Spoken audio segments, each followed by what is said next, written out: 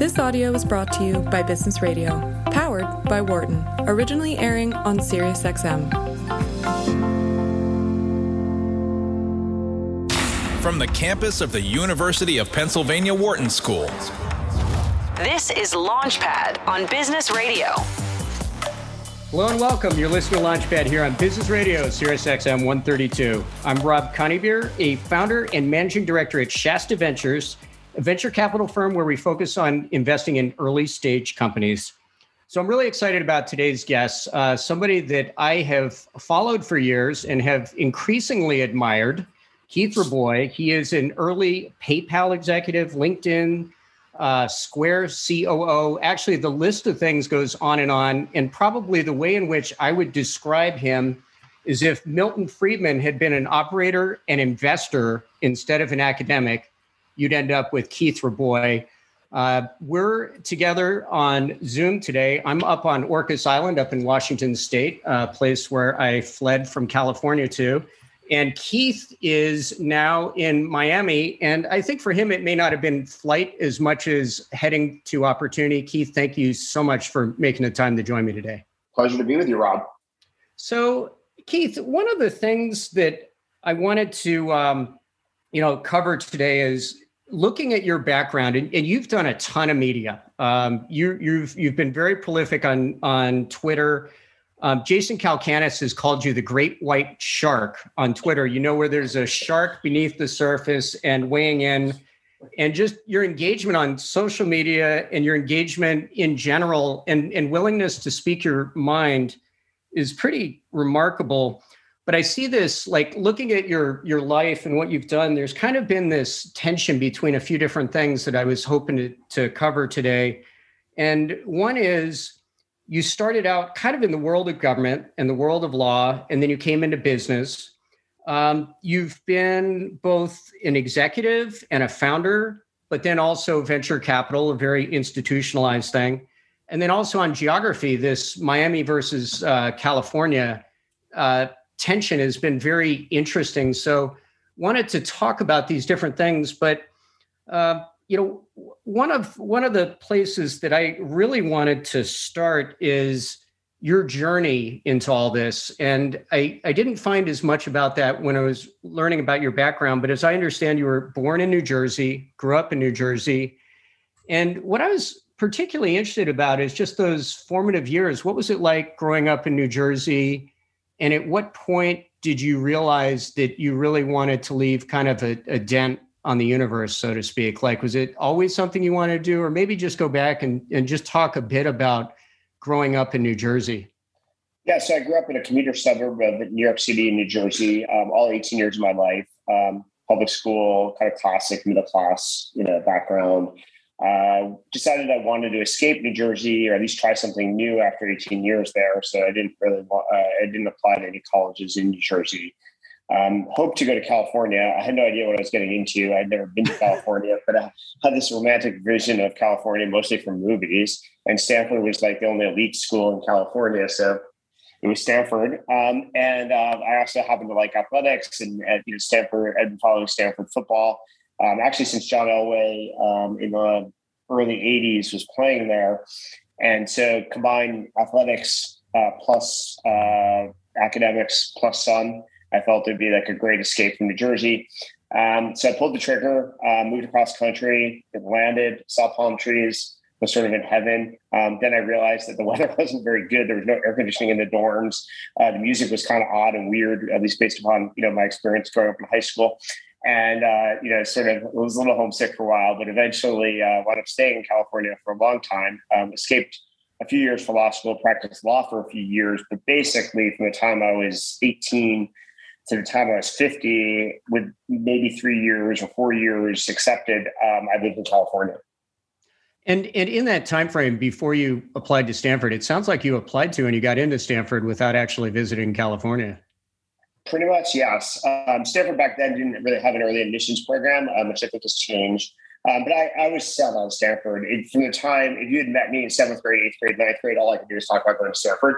I think my high school friends, sort of hated me because I wouldn't shut up. I'd wear Stanford paraphernalia, et cetera. I did have kind of a a mentor sort of. There's this woman that I sort of worked through some extracurricular activities that was a student a couple of years ahead of me at Stanford. And she was a bit of an inspiration. So I kind of knew that she loved it at Stanford, and it only reinforced the stuff I read sort of not on the internet, actually in books back then.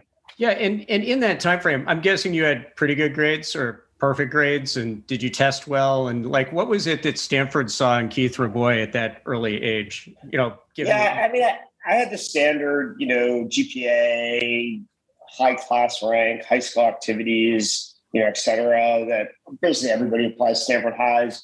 But, Stanford has had the luxury since like the 80s of being an elite school, and, chooses among the class of people that all have very impressive grades, SAT scores, et cetera.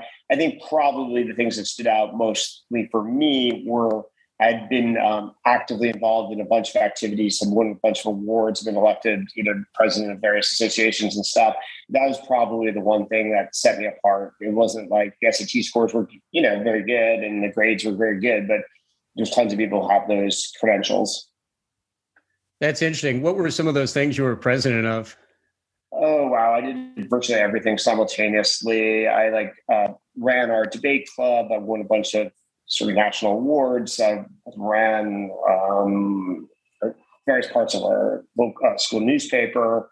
I did a bunch of sports stuff. I was even elected somehow to an office at the French Honor Society where I could barely speak French after 5 years. So I was definitely optimizing my college application from the time I was in ninth grade. Yeah, well, it's interesting. A lot of stuff you're involved with, very engaged, kind of a polymath, but I didn't hear you mention stuff that I hear from a number of entrepreneurs like, hey, I loved coding, or I started this business back in your freshman year. So it sounds like you might have been on a different track at that time than what you see out of a lot of successful entrepreneurs. I certainly was not interested in business. I did not start a business, didn't try to run a business. I did code. I learned to code as a pretty early, probably as early as fourth grade.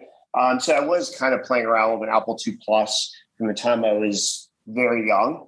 I created some attendance system for my middle school using my Apple II Plus that, would track what kids went to what classes and things like that back when that was difficult to do. I took AP computer science and things of that sort in high school. And then I stopped coding cold turkey, which is pretty stupid if you think about benefits of hindsight. Literally the last time I coded anything was senior year of high school. And then I didn't try to code anything for over a decade thereafter, which is probably a massive mistake. So it's not really obvious where you're going to go in life, but I was coding a fair amount when I was growing up. All BASIC? I seem to remember BASIC on the Apple II Plus was you had that bracket as the prompt and then the flashing prompt.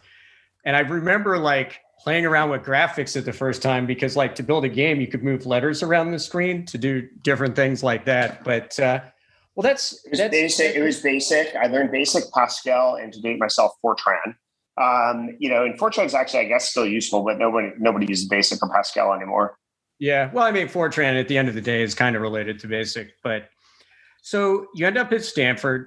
And you get to know California, and then you came back across the country to Harvard Law School, I believe, kind of right away. And it sounds like from your activities, you were on this path to, political science. And did you want to run for office? Do you want to be involved with policy? Did you want to advise campaigns? What was your thinking at that point in your life? Like many people who become lawyers, I have a lot of interest in politics, policy.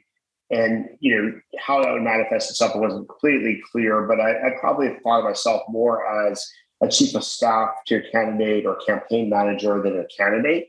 And so that was my sort of career goal along the way. And I, was definitely pursuing that alongside of my legal education and, be involved in, I volunteered for campaigns. I worked for campaigns. I studied with some of the best campaign managers in the country. At the RNC had various programs that I could learn this stuff from. So I was very actively involved in this stuff from the time I was probably 18 to 30. So if you're just tuning in, I'm Rob Coneybeer, and you're listening to Launchpad on SiriusXM 132 Business Radio. I am on Zoom right now with Keith Rabois, incredibly successful serial entrepreneur, executive, and investor, and also in Miami. So From what I can tell, looking at your background, it sounds like it looks like you were spending time with the Quail campaign or advising Quail, and then you ended up with voter.com. And my suspicion is that that's the point at which you might have started to think about the startup world.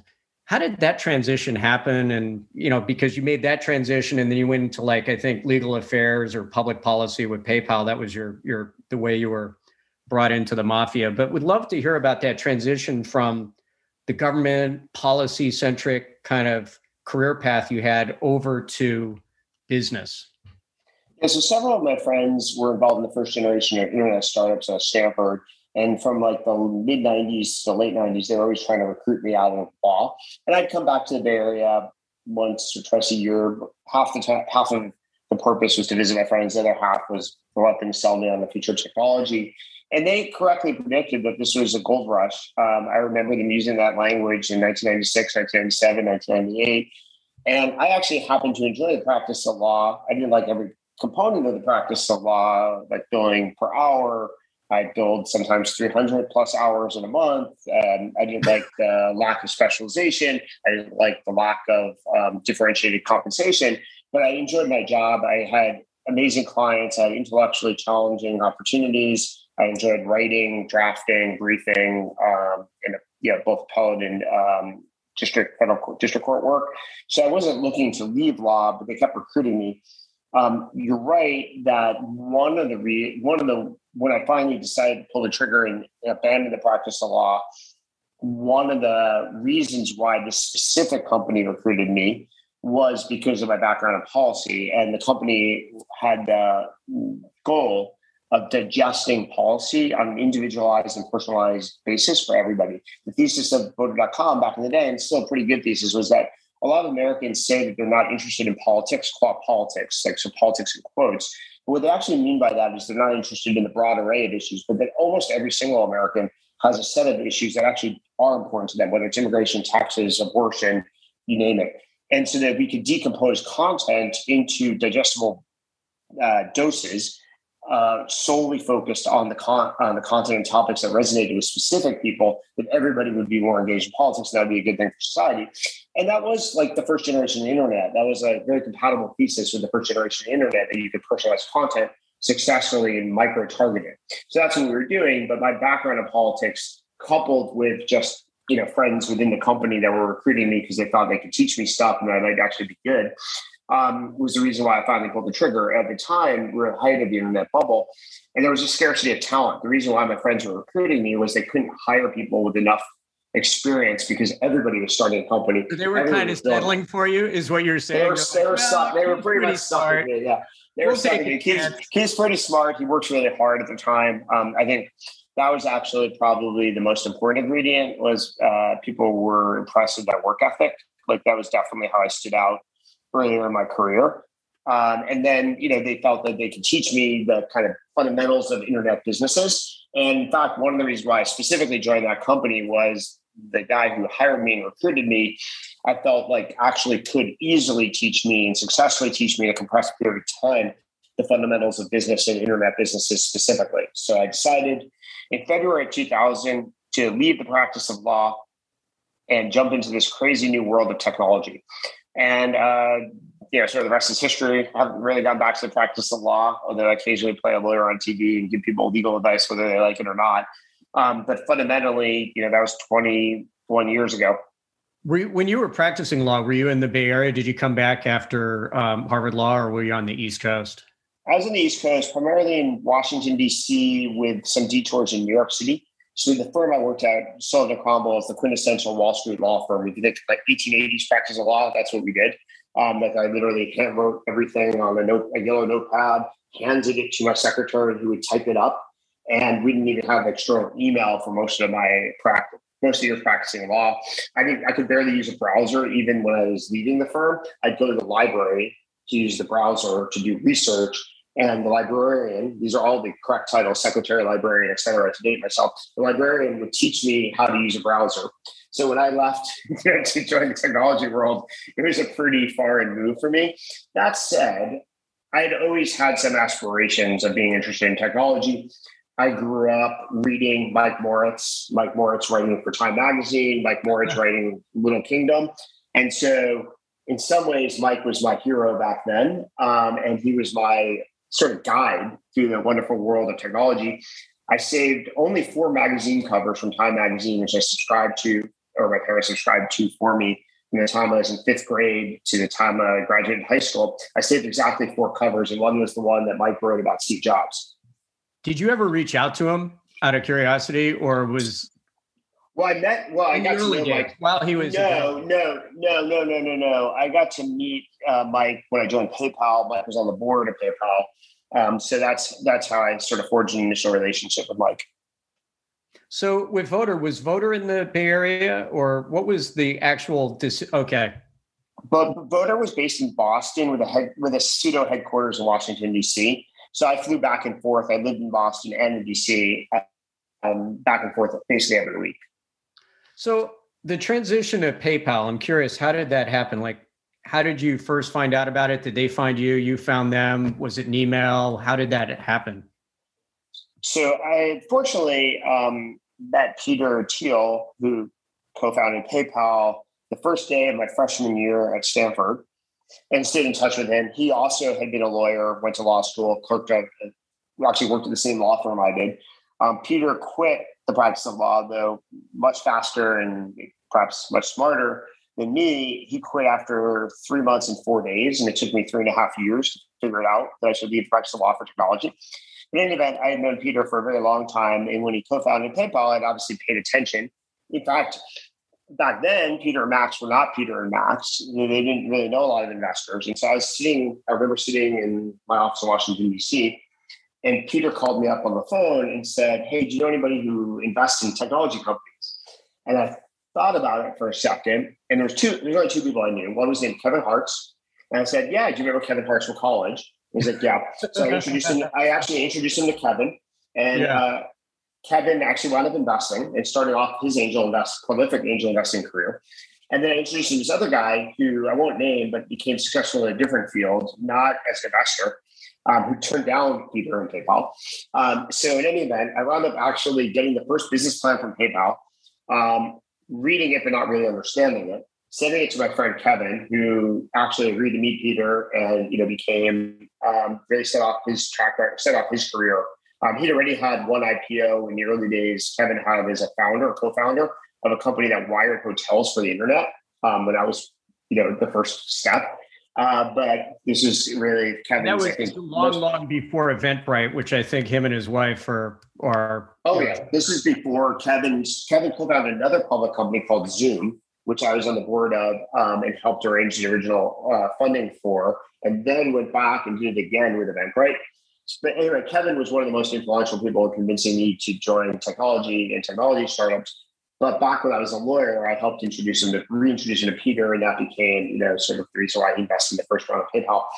Anyway, so I've been tracking what PayPal was up to. I'd read these stories. There's a famous Wall Street Journal article in, I believe, March of 2000. David Sachs had also been a friend of mine in college as well. So I was definitely monitoring what my friends were up to. But I was, both practicing law and then later working at this Voter.com sort of technology startup. And as the internet bubble collapsed 6 weeks after I agreed to join the technology world in March 28th of 2000, and then permanently collapsed in June of 2000, I started to wonder about the future of Voter.com. We'd raised a fair amount of money. Back then, we'd raised $22 million, which in 2000 was a fair amount of money from some pretty elite investors, CRV, Bessemer, et cetera. But we had a 19-year-old CEO, and as the internet bubble was collapsing, some of the foundational principles behind the company's business strategy had needed to be rethought and pretty quickly and decisively. And our 19-year-old CEO was very indecisive and was a little bit too caught in whiplash between various executives about what to do as our bank account was declining.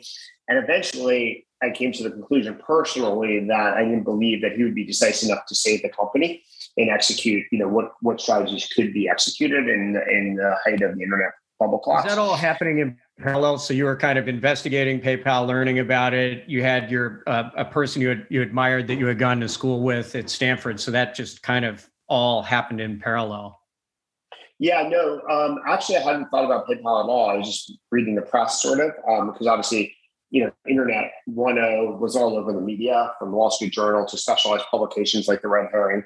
And so I'd constantly just read the media. But no, I didn't call Peter until I was convinced the company was going to fall apart. It wasn't yet falling apart. But I called him. Well, Peter had also sort of been quasi-retirement. PayPal had merged with X.com in March of 2000, which really saved the company. First, Bill Harrison, very quickly thereafter, Elon Musk took over as CEO. And so Peter was kind of on the sidelines. But then Elon got fired in late August 2000. Peter came back as interim CEO in mid-September 2000. And so as Learner.com was starting to run into major challenges, and I could kind of forecast where this was going, I called up Peter basically and said, hey, I just want your advice. What do you think I should do? And Peter's first reaction was, well, I can introduce you to a lot of people in Silicon Valley. What you should really do is come work for us. So Peter had just taken over as interim CEO of PayPal a few weeks earlier. And like any new CEO, he had a lot of feedback and perspective on which executives he was happy with and which ones he was unsatisfied with and which areas he wanted to invest in. And so he had some ideas of what he wanted me to do and started to outline those ideas. And he convinced me to move across the country, sight unseen, join the company. And by November 2000, I'd sold my house or my condo in Washington, D.C. in 24 hours, moved across the country, didn't have a place to live, crashed on a friend of mine's sofa. Did you drive a U-Haul across the country at the time? I definitely did not drive. I shipped a few boxes, mostly books, actually, believe it or not. Showed up at my friend's sofa, who was attending GSB, crashed on his sofa, found a place to live, and started. We negotiated this deal on Thursday, started on Tuesday. Yeah, no, the history of PayPal is pretty interesting when you think about the people that came together. I was at New Enterprise Associates back in that time frame. And I remember when Elon Musk came in to pitch X.com, it's like, we're going to build an internet bank. And it's going to be really easy to remember because we have the domain right now. It's just X.com. And when we ended up not investing, and Stuart Alsop, I don't know if you know Stuart, was a general partner there at the time, and he had brought it in. And I just saw a lot of fascinating things during my tenure at NEA, and that was one of them because we had looked at Zip2, which was Elon's company before that. And I never really knew, like hearing from people, whether PayPal saved X.com or whether X.com saved PayPal. And I think what I heard from you a moment ago is that X.com saved PayPal versus the other way around. But I hear different things from different people. No, PayPal definitely saved X.com in my view. I mean, I joined about 6 months later, but having been live and knowing all the people involved, X.com was definitely going to crash and burn. Actually, the merger itself saved both companies because the company raised $100 billion in conjunction with the merger 3 days before the market collapsed. And so that $100 million was absolutely necessary when no one would remember PayPal or X.com. So the merger itself was very constructive, and the timing that really was driven by Peter. Peter was adamant that round needed to happen ASAP. So he sort of predicted the market collapse and actually maniacally focused and had a lot of very clever strategies about closing that round really fast. Oh, that's but anyway, the core executive team was really saved the overall operation with Peter, Max, David Sachs, Reid Hoffman, who are all PayPal people. The most important person that came from the X.com side was probably Jeremy Stoppelman, actually, who wound up growing up, becoming director of engineering at PayPal, later VP, but at director of engineering at Meyer, and later co-founding and being the CEO of Yelp. Yeah, no, I think actually, Keith, I don't know if you remember this, but I think the first time you and I might have met was at Yelp's early offices, because I remember a lot of brick on the walls. Now, granted, I'm describing half the buildings in South of Market, but it was in the early days for Yelp. And I remember coming across it because I was searching for good Chinese takeout. And that was it was in the early days before a lot of this happened. But just to come back, just to put a bow around the X and PayPal thing, I think about a lot of companies, like if you put two sinking rocks together, they just, the same thing kind of happens. But it sounds like it was really the exception of the rule. And it's particularly fascinating when you think about just the aggregation of talent, just raw talent between the two companies.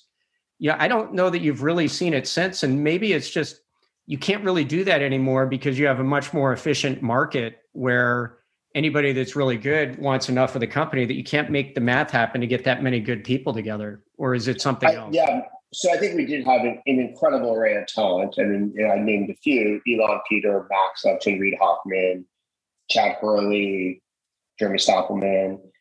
These are just some of the names, of the people at the company. So obviously these people got on and built, really impressive things. Roloff, I sent over Roloff, who, was our CFO and runs Sequoia. So phenomenal talent all across the board, different levels, different functions. Job aid, we go out on YouTube as well. So we have like founders, galore. I think it is difficult in a hot market to assemble critical density of talent because everybody believes that they can start their own company and they can easily raise capital to chase their dreams. And there's nothing wrong with that. I think, encouraging it's people. True, right? Yeah, it is true. I mean, right now, if you have, some background and some strong references from a high profile company, there's lots of investors that will give you money. And there's nothing wrong. I mean, I would be a hypocrite if I discourage people from chasing their own dreams and ambitions to start their own company. I think it is an effort, that everybody at some point might want to try. Is like being the captain is very different than being, a passenger.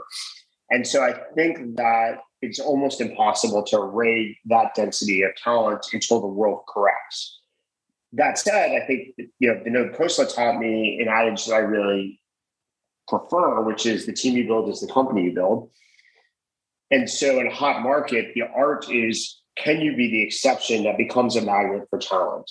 And if you are, you can produce very special things, but that's very rare. And I think many founders forget that. They're focused on a product and maybe even a distribution advantage, which is great. But if you can't build a team that's special, you can't build an iconic company. So Keith, I understand that you like to read a lot and you like books and you create book lists. I did want to ask you, and I didn't look through all of your book lists. Have you read The Lessons of History from the Durants?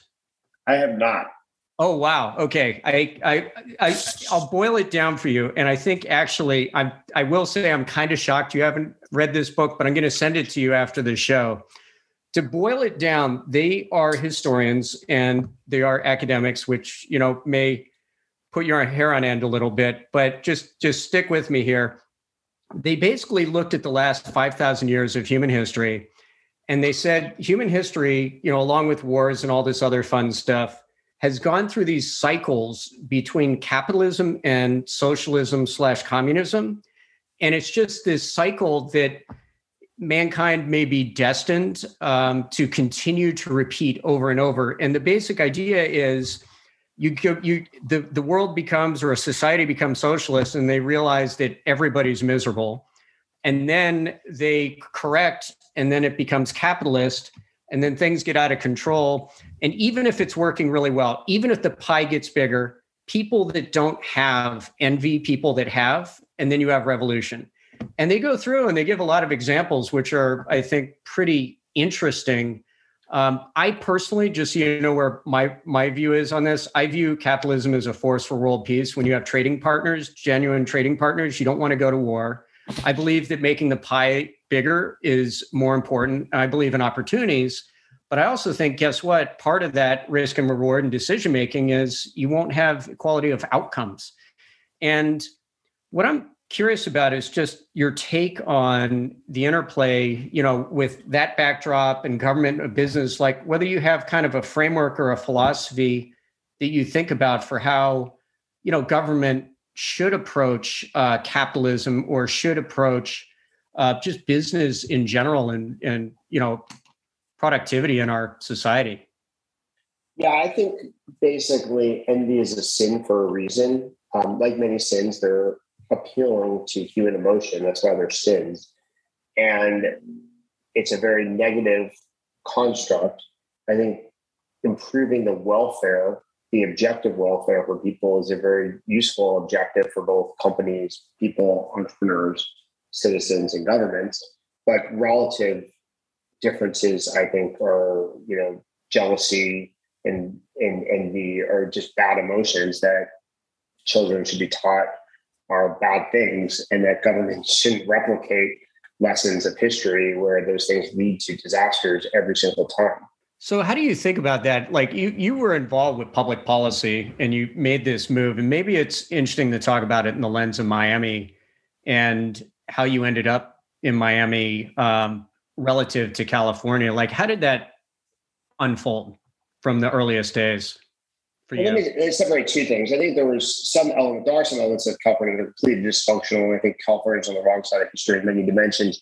So we were definitely looking for alternatives to California. However, I think there's a lot of things about Miami and Florida specifically that are amazing and attractive, completely independent of whether California is dysfunctional. So we started, though, the process of exploring other places to live because of some of the disadvantages of California, and kind of sort of saw that predicted that things were likely to get worse before they would get better. As we talked about, I grew up in a suburb of New York City and lived through the late 70s and early 80s in New York City, where New York City was completely intolerable. The crime was out of control. The education system was bankrupt.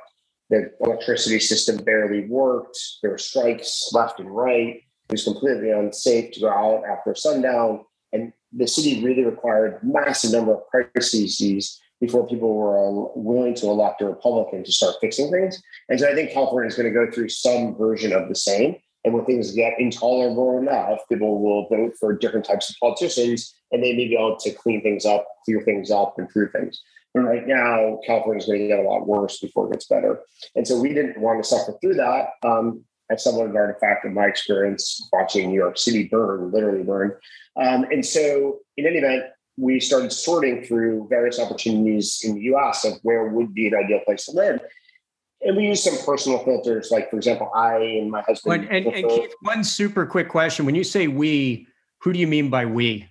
Yeah, I filtered really through this in two constructs, one professionally, one personally. Most importantly, with my husband, we filtered where do we want to live? Where do we want to raise a family? And for us personally, warm weather is very important. We like beaches. We don't like cold weather. So we were looking for warm cities in the US that were not in California.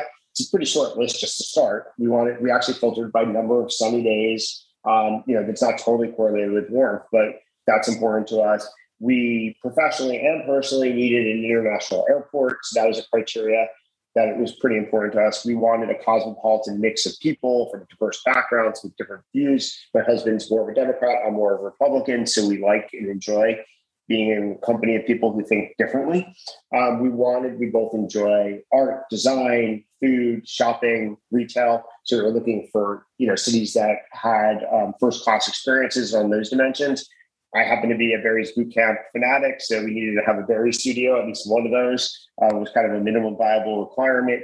And then when you go through that list, you wind up with a very, very, very short list in the US. We did consider places outside the US, but because of time zone differences and connections to friends and family, felt like at this point in our careers and our lives, we weren't ready to make that much of a break. So Miami, because it is actually also very proximate to New York, it's very proximate to Latin America, to Europe. We felt like we could move and still be in connection with our friends, our colleagues, our entrepreneurs. Yeah, and it's interesting hearing that because I moved to Seattle 2.5 years ago. And a big part of the reason I moved up here is because I liked California, but I love the Pacific Northwest.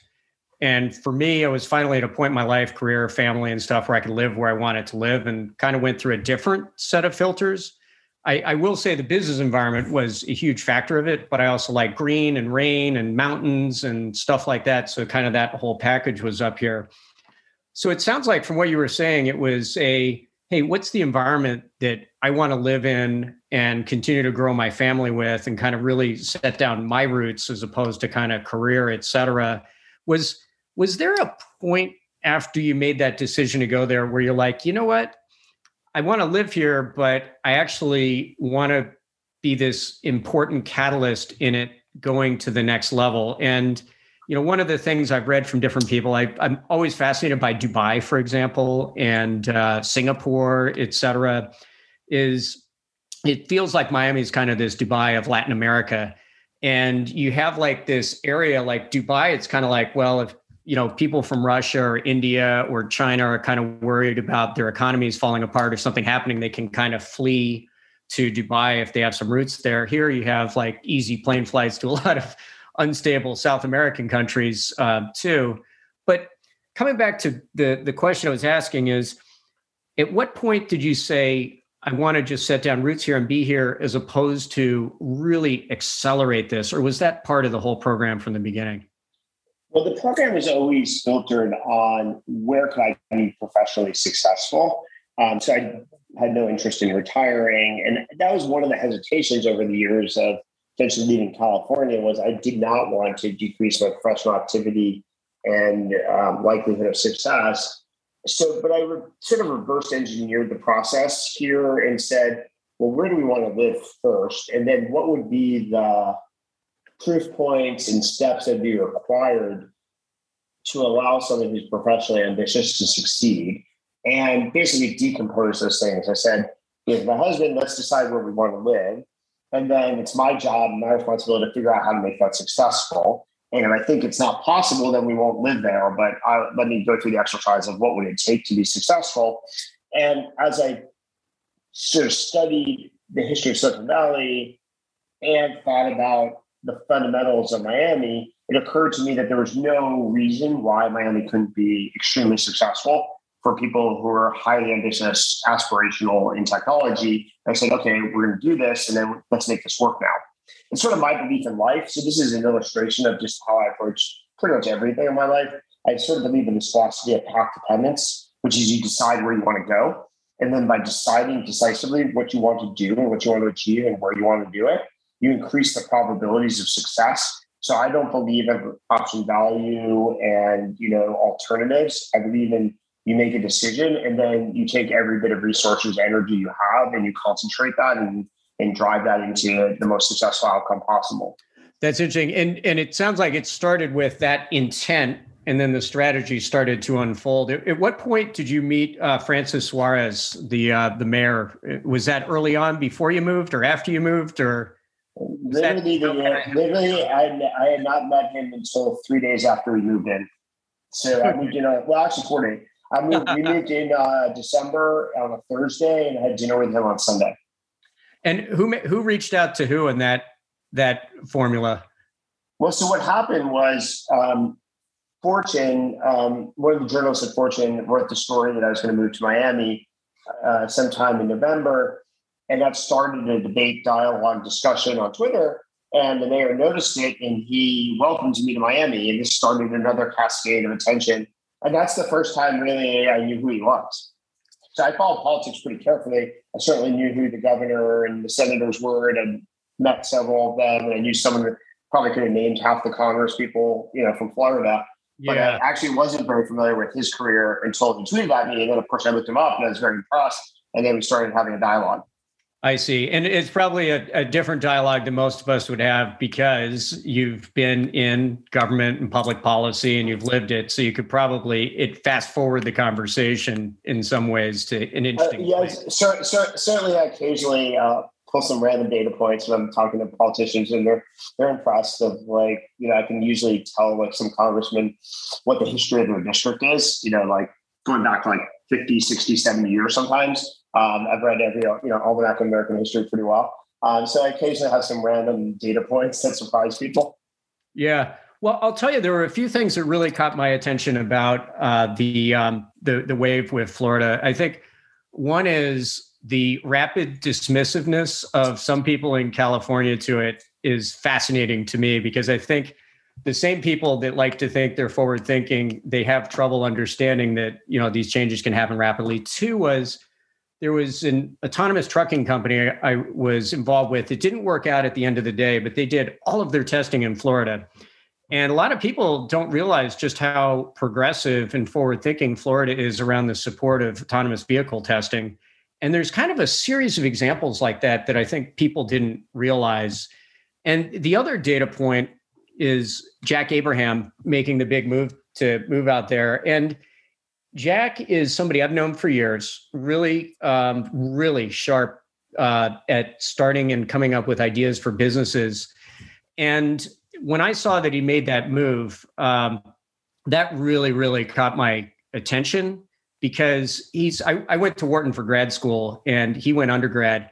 And as you probably know, all of the smart Wharton grads are undergrads. That's like Elon Musk and Nat Turner, who started Flatiron Health and is a serial entrepreneur. Like he'll, but what's interesting about Nat and Jack is that I view them on the same caliber, having the same caliber as Elon Musk. They're just not quite as far along right now, but they're that capable.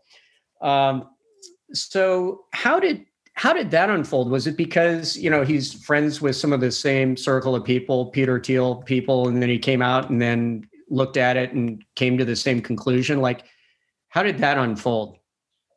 So I didn't know initially what propelled Jack to move out here in March, which was more an experiment, March of 2020. But then by the time September rolled around, so roughly 5 months later, he was committed to Miami. He purchased a house. And that was actually one of the most important signals for me because Jack is up and coming, ambitious. And so we did Lauren Gross, who's our COO at Founders Fund, and I did a reference call with him and really asked him, what do you like? What do you like in terms of lifestyle and stuff like that? But ultimately, are the fundamentals here to build an impressive technology center? And his answers were clear and unequivocal. And that's when my mind started to shift that this would be a lot easier than I realized in terms of building a foundation. I was like, if Jack really believes he can build atomic here and atomic companies here, worst cases, I could just finance his good companies. And, that's good enough. I just need, I'm a pretty active investor for a venture capitalist, but I just need 3 or 4 good investments a year. And I'm off to the races. And so if Jack can I was thinking, well, if Jack can, spin up 1 or 2 that I like, that's already half of my job for the year. So that was pretty persuasive. So Jack was really incredibly influential. So I had been Jack's first external investor back in 2008 when he dropped out with Milo. So I led the seed round of Milo during the board when he dropped out of Wharton to found the company. So I've known him forever. And so I was pretty impressed with his willingness to move and recreate, sort of atomic here. But his feedback was very instrumental in persuading me that I could be successful here. Then secondarily, I also knew that some of the most recent investments that I made that were really promising were way outside the Bay Area. So one of my favorite companies is in Berlin. I felt like if I was in Miami, I could spend more time with the company in Berlin and probably take advantage of the opportunity of going to Europe and finding new companies on the Eastern Seaboard and in Europe that were very difficult to do from the West Coast. So in fact, that's already manifested itself. I mentioned on Twitter that of the 8 last investments I've made, something like 5 are in New York City. And, my typical ratio of New York City investments is like running around 10% over 6 or 7 years. So incredibly different skew. So I felt that would also be easy to do. And then I started to think through, if you wanted to build a successful ecosystem here, what are the actual ingredients? And my diagnosis was a little bit different than some other people on Twitter. And you're right that at first it created tons of ridicule. I thought there was more like just that's understandable. That's really understandable. But that's okay. That's okay. I was actually pretty happy about that. So I have this acid test I use as a VC, which is I want half of my friends to laugh, half of my VC friends to laugh at me when I make a new investment. That's how I know I'm doing my job well. Is like that amount of ridicule means I'm still taking risks and still seeing things that other people don't see. And so I felt like this is just like starting a company. No one appreciates the best companies right away. Like when I invested in Airbnb, everybody thought it was ridiculous. YouTube, everybody thought it was ridiculous, including my parents. Even LinkedIn, most people thought was ridiculous. So for me, it felt very common to being a founder, being an early investor board member in a cutting edge company. And so I was kind of excited about that. And this is just really like rebuilding a company. You start with inertia is not your friend, and you have to create momentum, and you have to amplify momentum. And then eventually the momentum kicks in, you create accumulating advantages and network effects. So this is exactly what we've been doing in Miami. It's just as applied to a city writ large versus a specific organization. One of my favorite founders texted me like a month into this project, and he said, "Oh, come on, Keith, the city's way too easy for you. When are you going to recreate a country?" I was like, okay, settle down. Give me 5 years first, and then let's have a conversation. That'll be if Florida secedes. So not inconceivable. So if you're just tuning in, I'm Rob Conybeer, and this is Launchpad on Business Radio, Sirius XM 132. I'm on Zoom right now with Keith Rabois, a general partner at Founders Fund and incredibly successful serial entrepreneur. So coming back to Jack for a moment, and this comes to a question that I've been curious about and had kind of previewed up front. There aren't too many people that go back and forth between the worlds of investment and venture capital and operating roles. And looking at your operating roles to a large extent, it looks like it's not really CEO, but it's executive chairman or COO or kind of roles where you're just making the organization work, which in some ways is even more antithetical to VC because you're actually making decisions. You're being prescriptive, you're doing it. But also as an investor, I think you have to be very, very comfortable with people doing what they're going to do. Just like they're going to do it. You give them the advice, but then they're just going to go do it. And, I look at Jack Abraham, and what's interesting with Jack is he keeps a very, very long list of business ideas, which I'm sure you know. It's like hundreds and hundreds of ideas and notes. And he handles it like the formula to Coca-Cola. So nobody's seen the entire list. So there are people that have seen like subsets of it, but nobody's seen the entire list. And what I'm curious about, like with this, is how do you pull it off? Like the two things, because I've seen so many operators come into VC and then they're like, I don't like this because nobody listens to me on the advice side. Like maybe just talk about your philosophy around that. How does it work? It's a great set of questions. I think there are very distinct mental models to be successful as an operating executive CEO and as an investor. As an investor, my primary responsibility is to play consigliere or psychologist, somewhere in between. Ask a lot of questions, probing questions, and lead the entrepreneur to their own answers. Like provide it, but just by asking a series of self-reflective questions and being someone like a thought partner for them to debate with.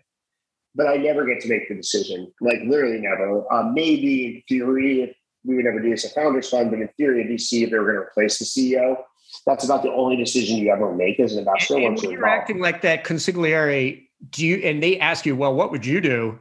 Do you try to avoid that and just set the frame, or will you say, or how do you handle that? I will try to set the best entrepreneurs are usually want a conceptual framework versus an answer, almost always. But if they ask me for what would you do, given all the constraints, data, uncertainty, I will always answer it if I have a perspective. Sometimes I do. Sometimes I have a strong perspective. Sometimes I have a weak perspective. Sometimes I have no idea. And I'm very glad I don't have to decide if you get the luxury as a VC. As an executive, you don't get that luxury, and certainly not as CEO. And that's the biggest difference between being CEO and any other role is you always have to make a decision, and no decision is in fact a decision. So I think they are different, and some people will be better at some roles and some will be better at others. So for example, as an investor, you also need to, one of the best features of being an investor is you get to have broad peripheral vision. If you're intellectually curious, or you have ADD, that's like the flip side, being an investor can be a great role. You get to learn new things all the time, sometimes every hour on the hour, or certainly every day. And you have to be a very fast study because you have to pick up topics and ideas and people and read people in very small doses of time. And so if you like that kind of problem solving, context switching, and can be skate very lightly, but get to the bottom of something, being an investor can be wonderful. And you have to be decisive. You have to be quick, especially in a hot market. You can't study things forever. Being an executive, though, is all about narrowing and mastering and being extraordinarily both talented and insightful compared to everybody else on the planet. And then you rinse and repeat and find the next problem and do the same thing. And so unless some people, it's very obvious which one they would be better at. There's very few people who I think are equally proficient at both. For me, I've been emotionally torn because I actually do enjoy parts of both. I am intellectually curious, hence the reason why I like to read. I think doing both has actually made you better at each? Because for a lot of people, yeah. Sometimes, yes. I think there's benefits when I'm providing advice and counsel of having actually suffered through the same problems and or made the same mistakes, that I can be constructive in a very precise way that's useful. I think there's times when it's actually negative. The biggest negative is actually an investor. I sometimes remember how difficult some things were. And I might be, unfortunately, too terrorized for reapproaching that problem. So, in fact, sometimes the closer it is to my prior experience, the worse judgment I make, because I remember the pain and how difficult certain problems were. And I think I would be better off naive sometimes. But I think there are times when it's beneficial. So I've been suicidal enough right now to go back in, start another company, and this time be CEO for a while. And yeah, exactly. You have the laughter is exactly right. It's reminding me, though, of a lot of details that 7 or 8 years of being an investor I'd sort of forgotten about. And, some of them are more important than others. And I think I can take some of those lessons now, suffering through some of those challenges, reapply them. I can give better advice and feedback, and maybe more empathetically to some CEOs. For example, I did my first investor pitch in over 8 years. And, truthfully, the deck was a complete mess until 24 hours before the investor pitch. It was even not very good until an hour before the investor pitch. And I'd sort of forgotten, all the pain and difficulty that goes into creating a pretty reasonable deck. I did on the other side for 8 years, giving advice and feedback, but never having to actually implement it and suffer through the time horizon to get it done properly, design it correctly, et cetera. So just going through that exercise recently has made me a little bit more sympathetic to the CEOs I'm working with when I'm giving them feedback on the tech. Well, Keith, this has really been a fantastic hour. Just absolutely flew by. And just because we have to wrap up, I'm going to point people at your Twitter feed. I believe it's at Rabois. It is. Yeah. If you haven't followed him, you should. And, he's like the great white shark out there. You don't know when he's going to respond to something you have to say and we'll follow you. But Keith, thanks again. And thank you all for joining us. If you missed any of the last hour, you can find it on the SiriusXM app. And you can follow Business Radio on Twitter at SXM Business. You can also follow me at Rob Conybeare on Twitter. I'm Rob Conybeare, a founder and managing director at Shasta Ventures, and you've been listening to Launchpad on Business Radio, SiriusXM 132. For more guest interviews, check out our Wharton Business Radio Highlights podcast on iTunes and Google Play.